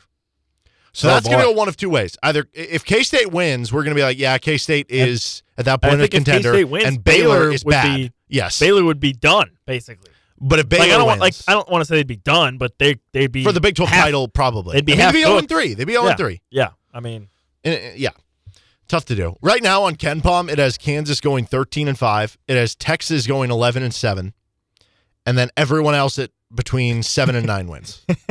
Wonderful. Yeah, I'm not quite sure what to think of K-State. By the way, should Texas make a call to Jerome Tang? Oh, gosh, I didn't even think about that. Yeah, probably. I wonder where they're going to go for the job search, honestly. Go back to Shaka Smart. He's doing good at Marquette now. He's like, oh, you got it figured back out. Come on back. Rick Barnes, maybe bring him back. They just go back to the old guys. He's doing well at Tennessee. I don't think that would work. No. Could they convince Jay Wright out of retirement with enough money? Maybe. Probably not. I can't imagine. Jay Wright is someone who, I know there were whispers about it. I don't know if it's true or not that he was partially getting out of the game because he didn't like dealing with the NIL stuff and the headaches that created. If that bothers you, which again, I don't know if that's true or not with what led to him retiring. It could have just been, hey, I've made millions of dollars. I've been successful. Let's live out my life. Yeah. But if that was the case, I cannot imagine he would be like, yeah, I want to deal with the Texas boosters. That sounds fun. Yeah. No, that's a good point. Oh no, I have the perfect scenario. What? Okay, this makes too much sense. Kentucky is so mad at John Calipari right now. Cal to Texas? Cal to Texas. Tell me that does not make sense. Would he not be like a very perfect Texas coach with what the boosters would want? They'd pay billions of dollars to Kentucky to get the buyout. Kentucky would be like, oh, great, we already signed him to this lifetime contract, and we're already kind of wanting out right now. This is our excuse to get out of it. That works. Hey, I guess. I can totally see that. Anyway. Would Cal want that? Maybe if he's like, I feel like I'm getting on the hot seat here. Okay. Right? Just kind of reset the clock. Sometimes you need a change of scenery. Well, I mean, listen, I do not like Cal at all. So I don't want him. And then he'd be back in the SEC in a year, and he'd get to try to beat Kentucky. That's right? True. He'd be back in the SEC. Yeah, I don't even have to worry about him, which would be fun for him, I'm sure. Yeah. Okay. How many wins do you think wins the Big 12? I know we asked that to Brian earlier. Yeah, I mean, what's your answer? I don't know. I mean, now that I've really started to do some more thinking about it, and with the Texas news, I think 13 probably gets it done. 14 for sure. I remember being around this point in the season last year, and last year's Big 12 was great as well. Like, you had Iowa State, who was predicted to be the worst team. There's no way it was as good as this year's Big 12, though. I think last year's... all 10 teams are in the top 37. Well, last year's had more elite teams at the top because you had 2 1 seeds. That's not going to happen this year. Probably not. And then... It's not going to happen just because everybody's going to beat each other up. But yes, and whoever's the 1 seed is going to get the nod, or whoever wins the Big 12, I should say, is going to get the nod as the 1 seed. Yeah. And then after that, you might... I mean, could be crazy. You might have 2 or 3 teams that are 2, 3, 4 seeds. Yeah, but yeah, this is deeper than last year, but it's not much deeper. Like last year still had... I mean, is it crazy to think that Kansas is the one, like Kansas, let's say Kansas wins the Big 12. Mm-hmm. Kansas 1 seed, Baylor's a 2, TCU is a 2 or a 3, and Texas is like a 4? Like, is that crazy to say? It's not, and because... maybe Texas Tech is even like a 5 or a 6. But like, okay, Iowa State's the top 25 team. For instance, Iowa State's a 6. Last year, you had Kansas and Baylor, both 1 seeds. Tech was a 3 seed. Texas was a 6 seed. TCU was a 9 seed who nearly beat Arizona in the second round. Iowa State was an 11 seed that made the Sweet 16. Oklahoma was one of the first 4 teams out because they got a 1 seed in the NIT. And then Oklahoma State was ineligible. So, yeah, like Kansas State, West Virginia, Oklahoma State, if those were 3 of your worst teams last year, those teams are better this year. So, yes, it's deeper, but I don't know if it's as good as the top. But, yeah, I mean, I remember last year. Is it possible for all 10 teams to make the NCAA tournament? I don't think so. But, like, I think that... What if they all go 9-9? Then, yeah, it probably would happen. I just don't think that's going to happen. I think the chances of that happening are so slim. Last year, I remember saying when we were at this point, it was like, I think 12 wins or 13 is going to get it done because it was the same thing. And then at the end of the day, you had 2 teams tie for it at 14. So I guess this year, because there isn't that other threat like the Baylor to Kansas, because there's not that other team that probably would get a 1 seed, maybe I will lower it a little bit, but I'm not going to go all the way down to 11 or 12. I'll say that 14 wins it outright, 13 gets a share. Well, the thing is like, and the more I think about it, like, yeah, that we're talking about how good the Big 12 is, but like, I don't see Kansas losing 6 or 7 Big 12 games. I mean, do you? I don't know. I don't think they will. So if that's the case, then they're going to get 13 or 14 wins, and I think that's going to be enough. Yeah, no, that's what I'm saying. 14 wins it outright, 13 you're tied there. Okay, we're going to take a timeout. When we come back, we've got another edition of Hey, What's Going On Over There, U.S. Soccer Edition. The juicy one. Yes, it is. He's Nick Springer. I'm Derek Johnson. This is Rock Chalk Sports Talk on KLWN. Depend on it. Coming up at 5 o'clock, we are going to get to our KU Football 2022 season recap. Some of our favorite memories, moments, games from the season. By the way, good news today on Damar Hamlin, the Bills safety who was taken to the hospital and today woke up, wrote down some things, communicated with the doctor. Some extremely encouraging news. Yeah, seems to be in good spirits and everything. The first question he asked when he woke up and wrote down was, did we win? So seems to be in good spirits and everything. Sounds like the Bills have found out, and it's given him a nice kind of uplift there. So certainly very good there. We'll talk more about what's going on with the seeding stuff on tomorrow's show. Right now, though, we have a Hey, what is going on over there? This is a U.S. Soccer edition, and maybe more specifically, a Greg Berhalter edition, I guess. He is the team's head coach of U.S. Soccer. And, you know, someone who has certainly been criticized during the World Cup for his lineups and maybe usage or misusage of players. I don't know enough about the team to be like, oh, that was, can't believe you did that. But earlier this week, it was reported that an investigation was going to happen over Greg Berhalter after information had been sent along about some stuff earthed up over a 1991 altercation. Berhalter, whose contract expired on December 31st, according to an ESPN source, released a statement of his own earlier this week saying someone had contacted U.S. Soccer with information that would, quote, take him down, and revealing that he had kicked his longtime partner, Rosalind, following a barroom argument while in college at the University of North Carolina. So basically, there's a barroom argument. He kicks his girlfriend at the time. Which I think they're married now. Yeah, he said, in the fall of 1991, I met my soulmate. I had just turned 18 and was a freshman in college when I met Rosalind. One night while out drinking at a local bar, Rosalind and I had a heated argument that continued outside. It became physical, and I kicked her in the legs. So, that's not cool. But Berhalter said the authorities were never involved and that he sought counseling after the incident. The two reconciled after the fight. He later got married, and they have 4 children. Okay, so, a couple fight that turns into a bit of a domestic situation, but no authorities were involved. They managed to resolve it, got married, have 4 kids. Yeah. Regarding the investigation, U.S. Soccer said in its statement, quote, upon learning of the allegation against U.S. men's national team head coach Greg Berhalter on December 11, 2022, U.S. Soccer immediately hired Alston and Bird LLP to conduct an independent investigation into the matter. Now, the story could have just stopped there. This could have been a story of a coach who, had some people who disagreed with his stuff and had an incident in the past, and his contract is due up at the end of December, and they're just not going to re-up it, and there's going to be a new coach for U.S. Soccer. And this is certainly something of note, but here's where the story takes a real turn and we get into the, what is going on over there? First, let's go back, because if you might have noticed when we were just talking, we said that somebody had contacted U.S. Soccer with information that would, quote, take him down. So what could that be about?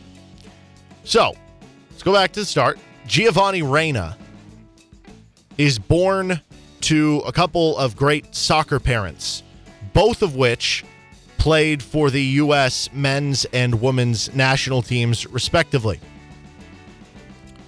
He was born in England, though. His dad at the time was playing for Sunderland, which is a club in England. So he's born in England. He counts as a European player. He's currently on Borussia Dortmund, who's one of the better clubs in Germany and in Europe. But his dad, because of him, his dad is I believe, dual citizenship with Portugal. So he has a Portuguese passport.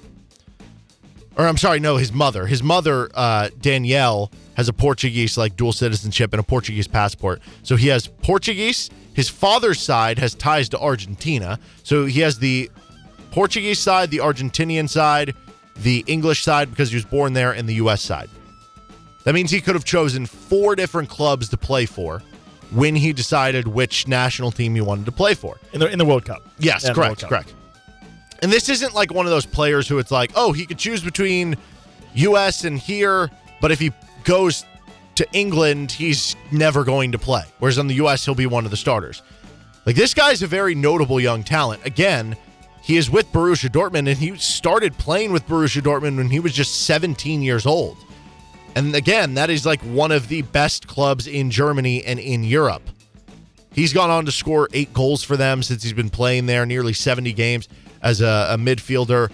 He was a candidate this past year for the 2022. This award sounds weird. The Golden Boy. I love that. Golden Boy. I love the Golden Boy Award. Yeah, for the Golden Boy Award, which is an award that should rename Rookie of the Year in the NFL to the Golden Boy Award. It's an award that is given by sports journalists to a young footballer playing in Europe, perceived to have been the most impressive during a calendar year. All nominees must be under the age of 21 and play in European nations' top tier. So he qualified for that. He was a candidate for it, didn't win it, but clearly a very talented young guy.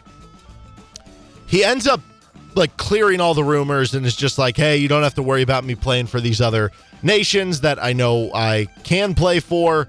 And he says he's going to be playing for the Americans, which he does.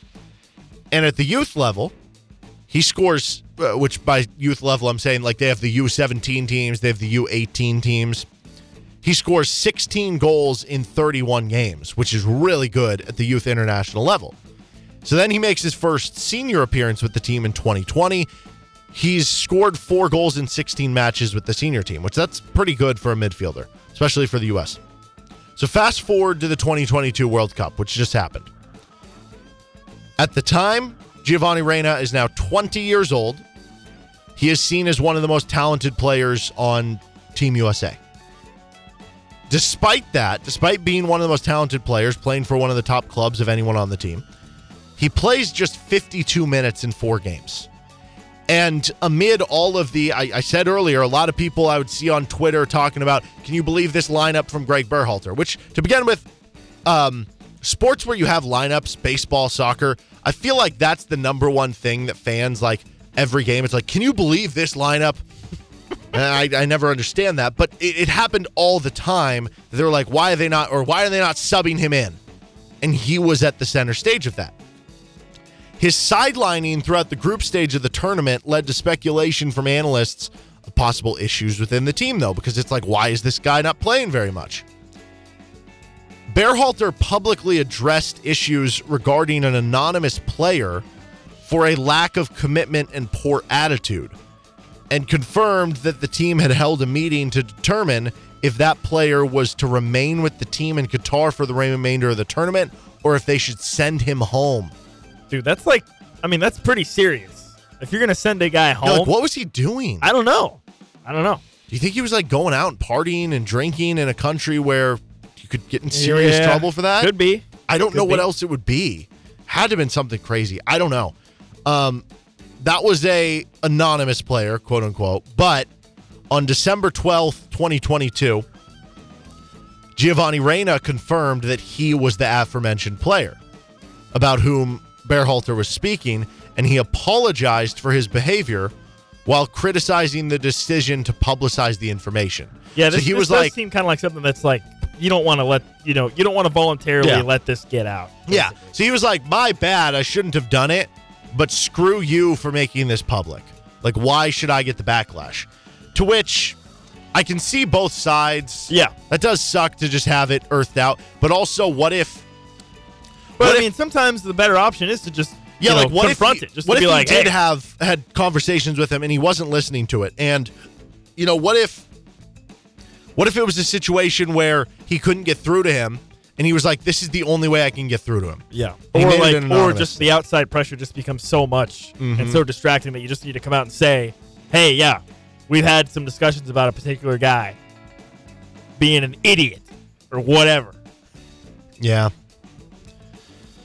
So that was kind of a mess. So tie this all back in, and you have a player who thought he should have played more with a fan base who thought the same. And then this Berhalter report came out about the kind of incident, I guess would be the term to use for it. ESPN later reported that the person responsible for alerting executives, this is where it really takes a turn, for the Berhalter incident was none other than Claudio Reyna, the father of Giovanni Reyna.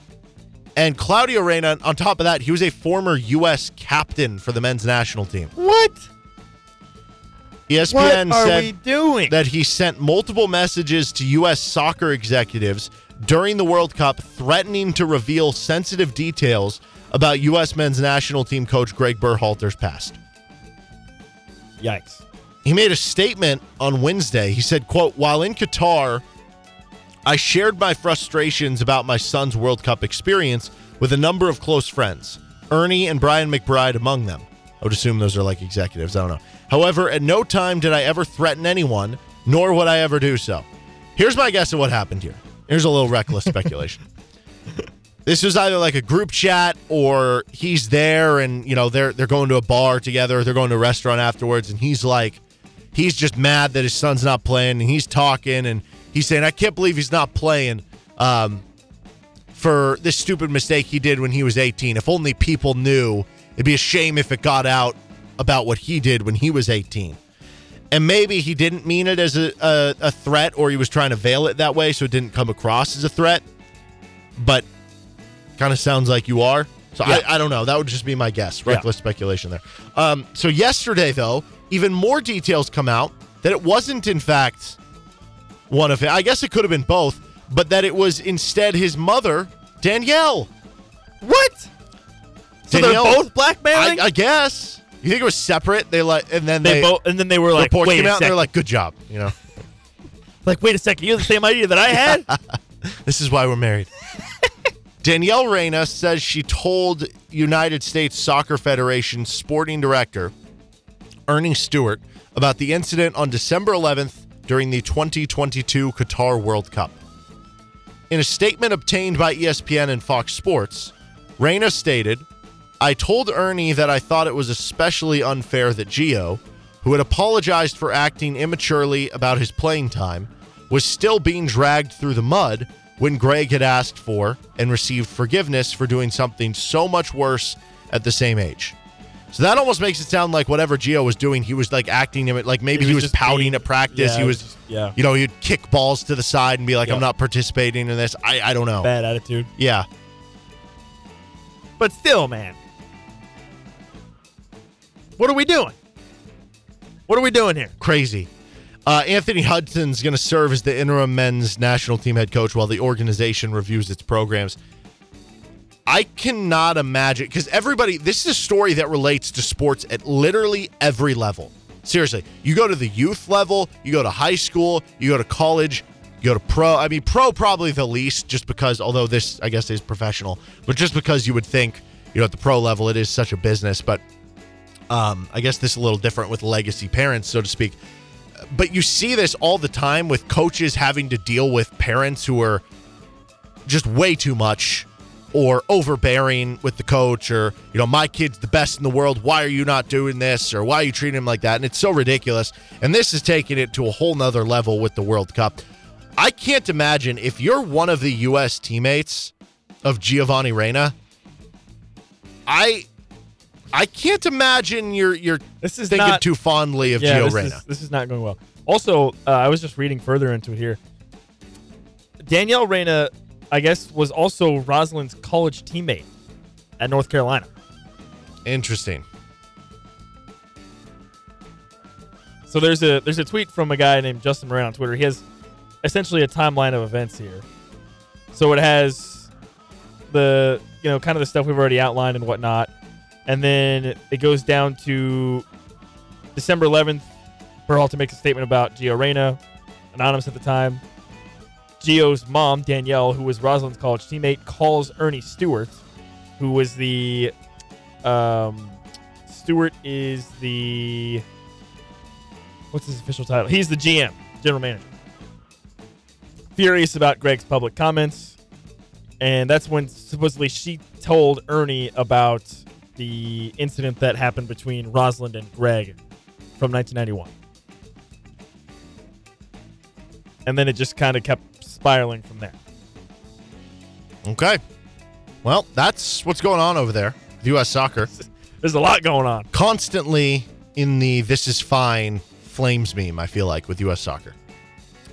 Yeah, that's tough. And we've talked about it during the World Cup time. It's like 2026, or this time period leading up to 2026, is like probably one of the biggest time periods for U.S. soccer maybe ever, right? Mm-hmm. Like in terms of drumming up support for the sport as a whole in the country when you're going to be hosting the World Cup, in terms of your team having a chance to, make a run in the World Cup, right? And you're going to have this potentially clouding over at least the start of kind of that campaign, basically. Yeah. Real quick, though, before we go to break, this is completely different from that. Competition committee is set to convene at 6 p.m. Eastern Time, 5 p.m. Central Time, so in a few minutes here, to vote on the approach to AFC playoff seeding, given the decision to not resume Bills-Bengals. So maybe we'll have the answer to that. Interesting. He's Nick Springer. I'm Derek Johnson. This is Rock Chalk Sports Talk on KLWN. Depend on it.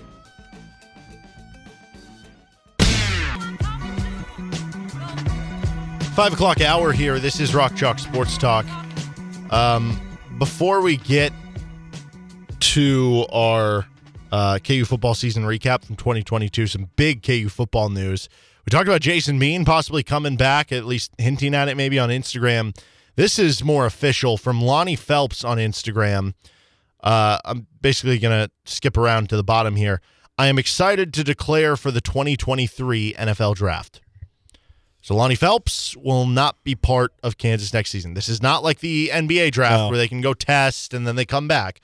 I guess technically Tilly hires an agent, which I don't know if that's happened yet. He could come back, but certainly seems like that'll be the case, and that's a huge loss for Kansas, for a defense that already struggled so much to be losing its best player.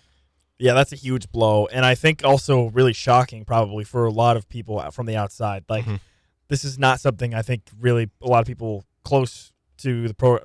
No, I mean, he's not someone that's been popping up as being like, he's going to be this draft pick. Now, so it's also not surprising because we've seen this happen a lot with KU football players, Nigel King, Puka Williams, guys who go early and they go undrafted. I don't know if Lonnie will go undrafted. He might be like a late round pick, but certainly not a day one or day two. But I don't say that to be mean. I'm just being honest. Yeah, but I do wish him well and hope he has a great NFL career. Yeah, it still is very surprising, and I think you're right to the point of the defense in the second half of the season struggled, and when you consider on top of that, when you look at the D-line is losing already. I think now with Lonnie Phelps declaring for the draft, I think the D-line now loses all four of their starters, both the ends and the guys in the middle, right? Yeah. Jeremy Robinson, Malcolm Lee, Sam Burt, Caleb, Eddie Wilson.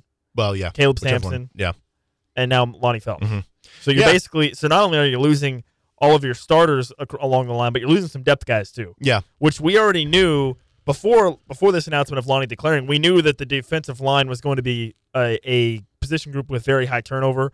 Well, now that just got a lot more difficult, I think, for those guys, because Lonnie was like the impact guy. He was the guy you kind of looked to as somebody who could make a big play on a third down, right? I mean, we look at this defense, you look at Lonnie and you look at Kobe Bryant as guys who were kind of X-factor players that could make a big play, right? Like guys like Kenny Logan and Craig Young, they weren't necessarily so much as those like X-factor type guys. They were more of like your kind of consistent type players, or even like an O.J. Burroughs type guy. But when you look at in terms of guys on like a big third down, when you thought, okay, this is a play where this guy could make a big impact, generally you were looking at Lonnie Phelps in your D-line and in the secondary Kobe Bryant.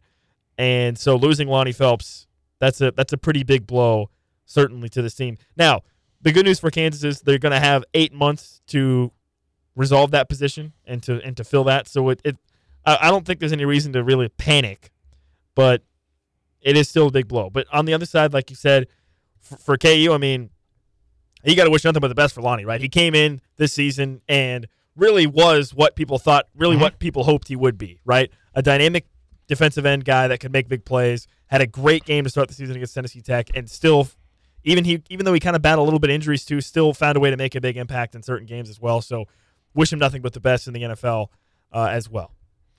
He saw the sack numbers. I mean, by that impact, by what you're losing in terms of just the numbers of sacks, you can make that up. He had 4 sacks in the last 11 games. So against FBS opponents, it's 4 sacks. That's make-upable for Kansas, if that's a word. But where you really lose it is that he was the guy that was drawing all the double teams, and he was like, if he's getting single teamed every game, then he ends up with even bigger stats. The good news is Jeremy. Just look at the Arkansas game. I mean, there were multiple plays that he made. Now, the play that sticks out the most probably to you is the one where he had KJ Jefferson for the sack. Had him twice. And then he scores a 30-yard touchdown run. Well, not the touchdown part, but yeah, he had him twice on the sack and he couldn't. Or no, he did. Did he score on that run? I don't know. I know it was a long run after that though. Yeah, they have a lot to replace on the D-line. I do think Jeremy Robinson, having him come back, I'm expecting a breakout year from him. I thought he was really good in the back half of the season. Actually, if we go from October 1st on, which would be the Iowa State game on. Robinson is coming back, right? Yes. Yeah, Robinson I think I mentioned him as a guy who was gone, but I messed that up. Yeah. Robinson's coming back. Robinson from October 1st on had 6 tackles for loss. Lonnie Phelps had 5.5. Again, Lonnie Phelps is a guy a lot of times getting double teamed, so you take that into account. But I think Jeremy Robinson can be really good. But yeah, I mean, that's a huge loss. And now you have questions about how much better can the Kansas defense get next year? Will it be better? I don't know. I don't know the answer to that. And if that's not the question, and you're like, oh, this defense is going to be worse than it was this year, then it's going to be hard to make a bowl game. Seriously. If the defense is worse than it was this year. Yeah, I mean, from a pass rush standpoint, they're probably going to be worse. Yes. But if you can be better against the run, then maybe it balances out. Exactly. If they're better, if the secondary gets better with Kenny Logan, Kobe Bryant gets another year, Mello Dotson gets another year, O.J. Burrows gets another year, Kalen Gervin's back, I'm pretty sure, right? Yep. And the linebacking core largely back. So if that aspect of the defense gets better, and maybe it's just simply that you can't get as much pass rush, that's concerning. But I think it's overcomable, if that's a word, compared to make-upable. Yes. So big loss, and unfortunate there. But again, like I think Lonnie Phelps could end up making it in the NFL. I think he's a very talented guy, and good luck to him as he tries to move on to the next chapter in his life. Okay, I want to recap the season. We don't have a ton of time here for KU, but overall, you go 6-6, and just an absolutely great season it was. Think about all the fun things that happened. You had game day here. You were ranked at one point. You had Heisman talk. You won 4 games for the first time in over a decade. You made a bowl for the first time. You started 5-0 in 14 years. Yeah, you played in a bowl game that certainly is memorable and was a very fun bowl game, to say the least. Yeah, I think probably the best non-playoff bowl game or non-New Year's Six bowl game. What was your, just for moving forward, like biggest takeaway about where either the team, a player, program, the staff is kind of headed moving forward? For me, I think it was really the commitment of the athletic department and furthermore the coaching staff to KU football.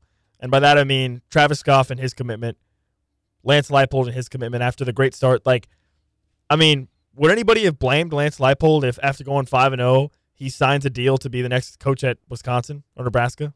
Could anybody KU fans would have obviously been upset by that, but could anybody have blamed him? Right? I mean, you got a program like Kansas that hasn't even sniffed anything really relevant since 2008, and Nebraska and or Wisconsin comes knocking on your door, 2 schools that you have ties to or that you're from originally. So I think just the overall commitment of this program, and furthermore Travis Goff doubling down on his commitment to KU football number one, by extending Lance Leipold, number 2, by unveiling, the plans for the development of the stadium, right? I mean, listen, the stadium stuff, it's kind of been an ongoing thing for like 6 years, but it's kind of stalled. You know what I mean? Like it hasn't really gotten anywhere. Mm-hmm. And between Lance Leipold and the start that Kansas had and Travis Goff, it seems like they've really loosened the wheels on that, and that's going to be going somewhere, right? Yeah. Which really, really just further confirms the commitment of the athletic department to football, along with Lance Leipold. So to me, that was one of my biggest takeaways listen, the sky was almost falling when Nebraska fired Matt Rule, and people thought Lance Leipold was for sure going to leave, and he didn't.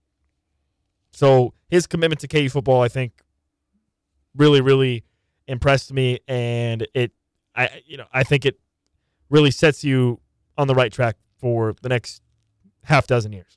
My biggest takeaway was about Jalen Daniels. Like we thought at the end of the 2021 season, we thought he was going to be really good. We saw him play really well, but we didn't fully know because it was still such a small sample size. We officially found out he is a dude. He is legit, and he is one of the best quarterbacks in college football. Do you have a biggest surprise from the season? It's got to be the wide receiver room, right? I mean, It's got to be the wide receivers. Coming into this season, that was widely considered to be the worst position group on the team. Not just on offense, on the whole team, right? And maybe we should have listened more during some of those preseason press conferences. Lance Leipold and Andy Kolnicki, both of those guys were talking up guys like Quentin Skinner, guys like Tanaka Scott, saying, hey, our receivers are making plays in practice. And sure enough, Quentin Skinner really, really burst onto the scene. Lawrence Arnold was a consistent deep threat, a consistent contested catch guy. Luke Grimm really shined, especially down the stretch and in the bowl game, right? And Tanaka Scott even got a little bit involved there. You lost some of that momentum early in the season with Trevor Wilson's stuff and Tanaka Scott as well, but still, the 3 guys of Skinner, Skinner, and Luke Grimm and Lawrence Arnold, those 3 dudes combined really, really shined and made big plays throughout the season. To me, that was by far the biggest surprise. I think that's the clear-cut answer. If I'm just adding something else, I'll just throw out Dominic Pooney, just in general. You had a transfer from D2, didn't know how it was going to work. Was like, okay, this could add good line depth, maybe. He ended up being one of your best, maybe your best offensive lineman. I know Nowitzki ended up on the All Big 12 awards, and I have no problem if he had a better season, but I think Pooney was just as good as any lineman that you have this year. What about a biggest letdown on the other end of things? Something that you thought was going to happen, and maybe letdown. I think for me, I think it would be probably either the special teams or the lack of aggressiveness, coaching-wise. Like, too many times this season, we kind of saw Lance sort of just not be as aggressive as we wanted him to be, and as he was in his first year at Kansas, right? That was really the biggest surprise. It's like, you're a lot better this season. Why aren't you continuing to be more aggressive, which is something you did last season? So that one, I guess by extension of that, kind of like the 4-minute offense or the late game execution at times. And I guess fumbling. I would put fumbling on there too. Yeah, despite us yelling at them every week not to do it.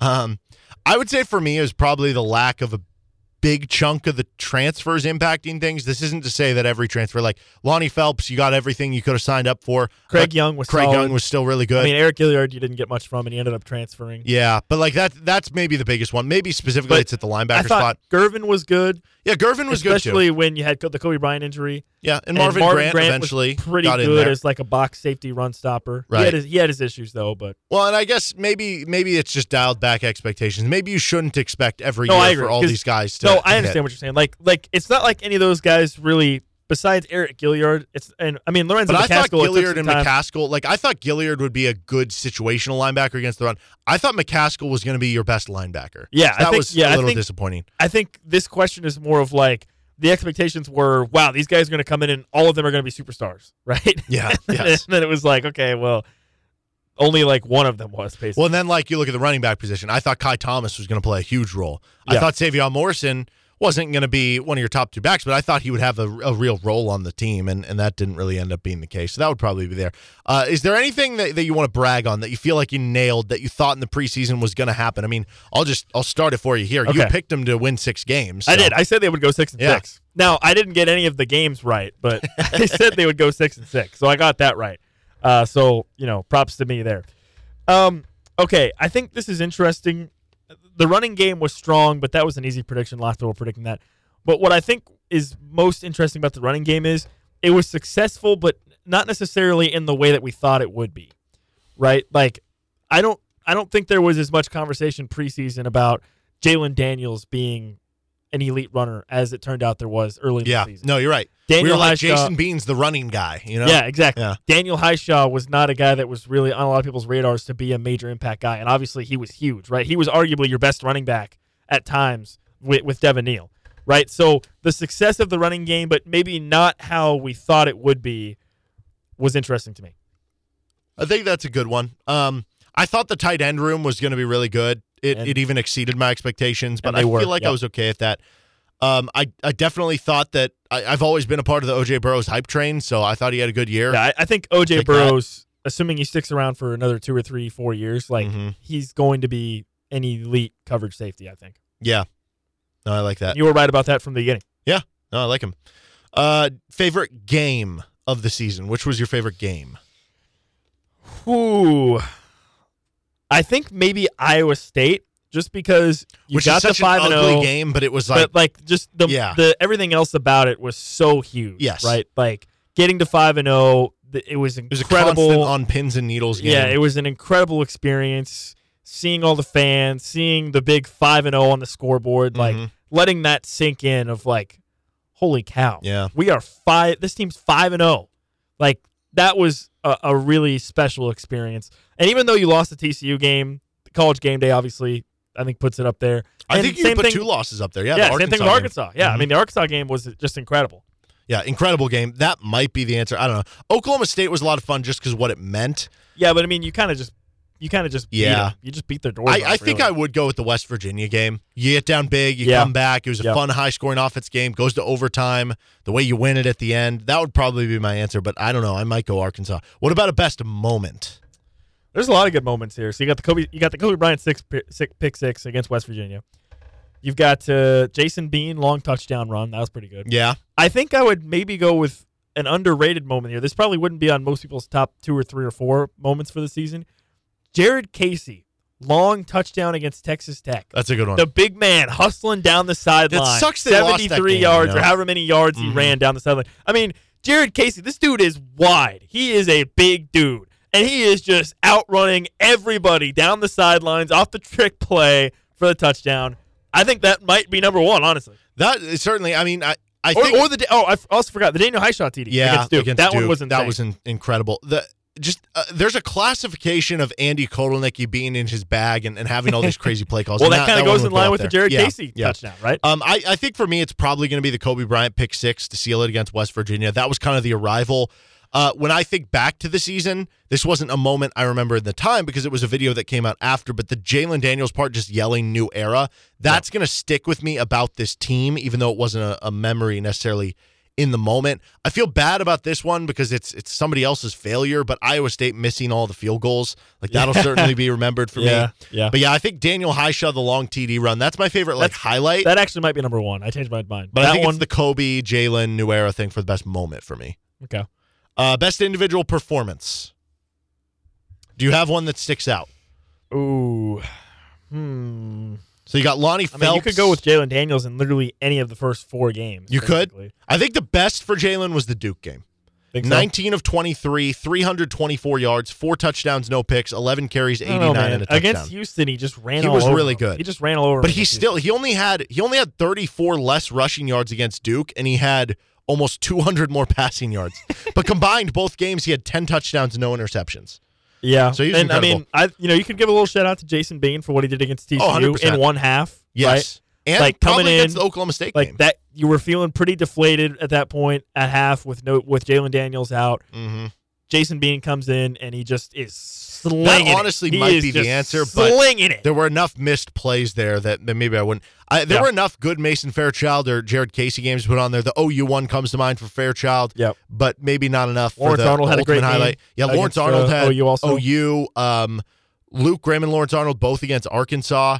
I think Jeremy Robinson against Oklahoma State was Devin great. Neal against Oklahoma State. Yeah, Lonnie Phelps a couple yards. games, including Tennessee Tech. Kobe Bryant had a couple games where he had big picks. He also the Tech game might have been his best game just in coverage. He had 3 pass breakups, almost had an interception. I'm trying to think who else we're missing here. No, I don't know. I think the real answer though, I'd love to get more Lonnie Phelps or Craig Young or Kobe Bryant games on here, but it's hard with the defense. I think the answer either has to be Devin Neal against Oklahoma State. He had 334 total yards on 38 touches. Either that one or Jalen Daniels versus Duke. Those are one of those. Or maybe Jalen Daniels versus Arkansas. Actually, yeah. You know what? It could be. If we narrow it down to the second half. 550 yards? Yeah, okay, wait. I mean, if you put together the second half of Jason Bean with the second half of Jalen Daniels, it is the greatest performance of all time, right? You would be looking at I think at that point it'd be almost 600 passing yards, 7 passing touchdowns, 8 total touchdowns to 1 interception with 55 rushing yards if you put those together. So there's your answer. That's pretty good. Needless to say, a great year for Kansas football, and a year I think, or I hope, most Kansas fans will remember very, very fondly. Even though you didn't win the bowl game, it's your arrival, right? And even if the next couple of years or so, maybe you don't get back to bowl games, or maybe it ends up being not as successful as you want, to me, this year should always remain as a special year for Kansas. Absolutely. And there were so many weird things that happened along the way, too, like Jalen Daniels, the injury saga, but that feels like so long ago. He's Nick Springer. I'm Derek Johnson. That's our KU football season recap. This is Rock Chalk Sports Talk. We're going to take a timeout. When we come back, some more KU basketball audio with Bobby Pettiford. We'll be back after this timeout.